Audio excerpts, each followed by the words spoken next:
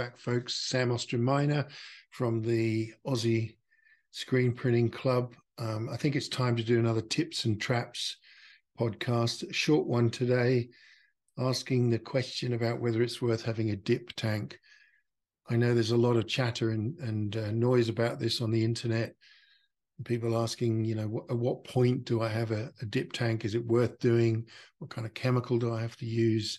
Is it very expensive, and so on? And look, I think the simple answer to this is yes, it's good to have a dip tank to reclaim your screens. There is a business case required. We've been using one for several years, and we used to do them all individually, manually. When we got a dip tank, it made a colossal difference to the speed with which we could reclaim screens. And that's critical, because the business case, if you're an individual running your press, you're a one-man band, so to speak, a one-person band, and you're doing everything from sales through to burning screens, all the artwork, obviously, and actually doing the printing, the catching, the dispatch, and then reclaiming screens, then what matters to you most, if you're a business that is keen to earn money, like all businesses in this industry, is to keep that press running. Anytime that press isn't running, you're effectively not earning money. And so if you can manage the business in such a way that that press is rotating and printing all the time, then obviously you're going to increase your yield. Now, the problem is, if you're a one-man band, you're going to have to stop printing to go and reclaim screens or to do other things. I was thinking of doing a podcast on that problem as well at another time. And so when you come away from printing to reclaim screens, that time is dead. You're not actually physically earning any money during that time. You're just turning the business around, as it were. And so increasing the speed at which you're able to reclaim screens, and with the right quality, obviously, which is critical, is going to make a big difference to your enterprise. Getting someone else to do it generally is even better. So there has to be a business case. And I guess the question that needs to be asked about whether or not I use a dip tank is simply this: how many screens and how much time am I spending every day, or at least every week, or even analyze it at the point of every month, reclaiming screens? Now, we typically, at a minimum, would run through 20 screens a day. When we're running super fast and maybe we've got big color jobs, we could be up to 50 screens a day. And we actually just don't have enough screens to cater for that. I think we have just under 200. I think we have 190 of our big automatic size screens. And you can see just a few days and we would be out of screens. So we actually employ people. We employ 3 part-timers to clean screens. That's all they do. They come in, they do the job of reclaiming for us, and those screens go through the cycle for us. But you can see that if the print team had to do that, that's a lot of time used up on cleaning and reclaiming screens, and not on the press printing garments and getting them out the door. So that's the first thing. You need to think about, how many screens am I doing a day or a week or a month, and how much time does that take? If you've got, 5 screens a day to reclaim, let's say, and it takes you a couple of hours, you need to get a dip tank. You really do. But if you've got 10, 15, 20, whatever it is, maybe you leave it to the end of the week to do your screens. You'll still lose time printing. So think about it that way. How much is it actually going to cost me in the time away from printing, and how many screens do I actually have to clean each day? You might want to think about increasing the number of screens you have. If you only have 20 screens, and you're going to need to reclaim them quite quickly.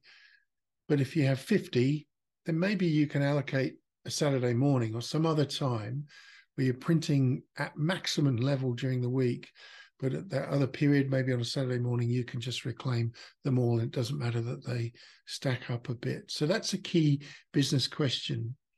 But I want to say a couple of things about the reason I think the answer to the question, shall I get a dip tank, is always yes. And one is simply the speed and the volume the quantity of screens that you can do in one go. And I'll come back to that.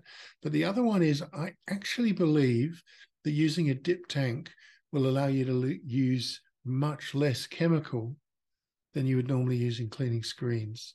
And that's because the chemical's all in that dip tank for a period of time. There may be a bit more of it than normal, but it's not being drained out or washed away. And if you treat the dip tank with a level of respect, or the chemical with a level of respect, and I'll comment on that as well, you'll find that that lasts longer. So I think it's actually more economic to use a dip tank, preserve that chemical as long as you can, and obviously you're going to put through more screens. So my answer is yes. Your cost per screen in terms of the reclaim cost is going to reduce.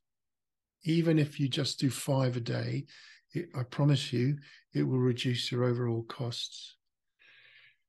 So I think they're very good. We have a Franmar.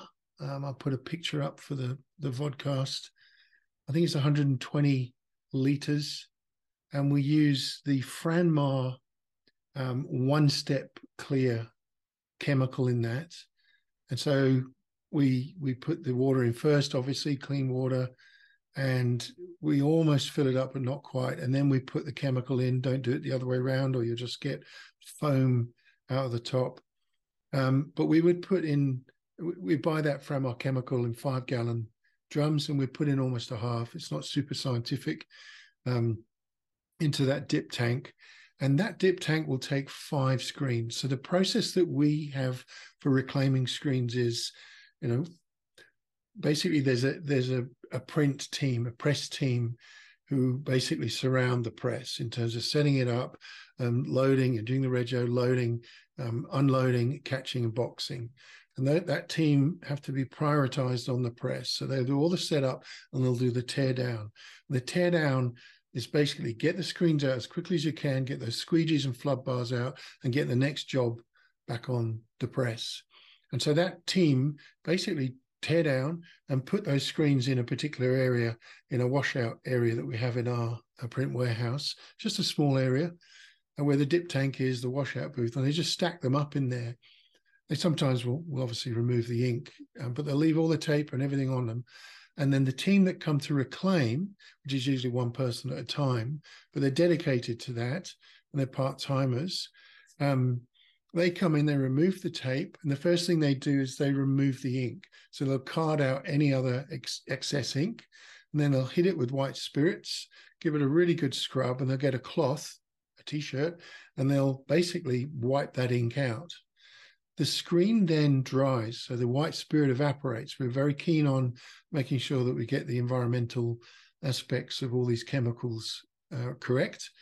And we don't want anything, we print primarily with plastisol, so we don't want any of that to go anywhere near the waterways or the sewage.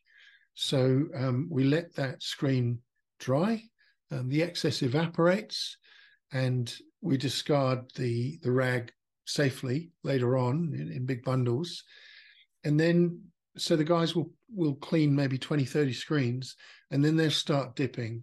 And what they do when that chemical's really strong, when you first load it up, so you've got your water in, you've got your chemical in, you mix it all up, you put your 5 screens in. So our dip tank will take 5 screens at one time. And you might not believe this, but when it's pretty neat, that chemical, when it's new, literally 30 seconds. That's all they're in that tank for. They're taken out and they're put in what I call the sink, which is like a kind of water catchment area all around that whole area. They're put in there against the wall, and they're put into the washout booth. They're blasted with the gurney, and then they're removed. And then obviously we go through the next one and next one, next one. We've got through those 30 or whatever there is for that day. They then go back through and degrease. Then they set them to dry, and then of course they're recoated with emulsion. That's the basic process. Now, tips and traps. Tip number 1, the emulsion type that you use on your screens makes a big difference to the time it takes to wash out. So to actually reclaim that. So We used to use a dual cure, very thick emulsion, produces a nice thick stencil, takes quite a bit longer to actually physically shoot and expose on the exposure unit. Could take 1.5 minutes, for example, 2 minutes if it's a 3090. That's thick, heavy emulsion. And if you dip that in our dip tank for 30 seconds when the chemical's neat and new, it's not going to come out. You'll need 1 minute, 1.5 minutes, 2 minutes. So we actually moved to a new emulsion. We went to photopolymer emulsions, tend to be thinner emulsions, and they come out much quicker. I think you might say, so what, big deal. If you've got 50 of those to do a day, it'll make a big difference. So that's tip number one. Check what kind of emulsion you've got. Some of the variables I'm giving you may differ a little bit, but get the right emulsion. Tip number two, do not add new chemical to your dip tank. So after time, over a period of time, in our case, we'd be lucky if we can get 3 months out of a dip tank. We're probably 1.5 months to 2 months before we have to replenish it.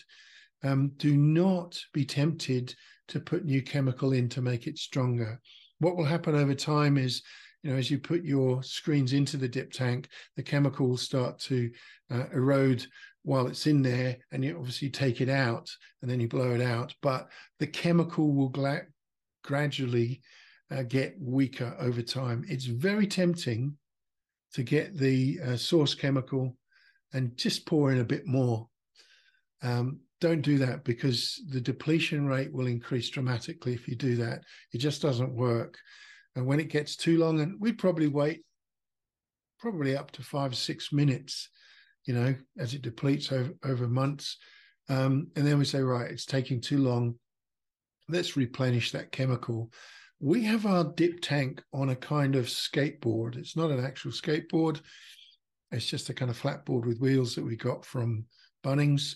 And it's almost big enough. It's almost the same size as the base. And we literally wheel that out to our big IBC container at the front of our print shop. And we pump that out into the IBC. Then we give it a good clean out and pump the excess out into the IBC. That chemical is taken away roughly every quarter, and it's chemically treated and cleansed professionally so that it doesn't in any way damage the environment. And if you think about it at that point, you've cleaned your screen, you've put it in the dip tank, you've got as much scum off it in the dip tank, it's dripped down in the trough when you take it out, and then you blow it out. So there's a sort of parting of the ways of chemicals you don't want to go down the drain and chemicals that are safe to go down the drain. And please be careful with that. You do not want to put plastisol or any kind of spirits down your sewage system. At that point, we'd fill it up with water again, put some more chemical and go back to it. So don't be tempted to put more chemical in when it dilutes, because you'll find that it will deplete much quicker and it costs you a lot more money. Well, that's it for dip tanks. My answer is simply yes, but look at the business case for yourself. Again, if you can manage it in such a way that you're reducing the amount of your time, if you're the person on press, you reduce the amount of time that you're away from the press and away from physically printing, then it'll make a big difference to your bottom line. Well, I hope that was helpful, and thanks for tuning in. See you later.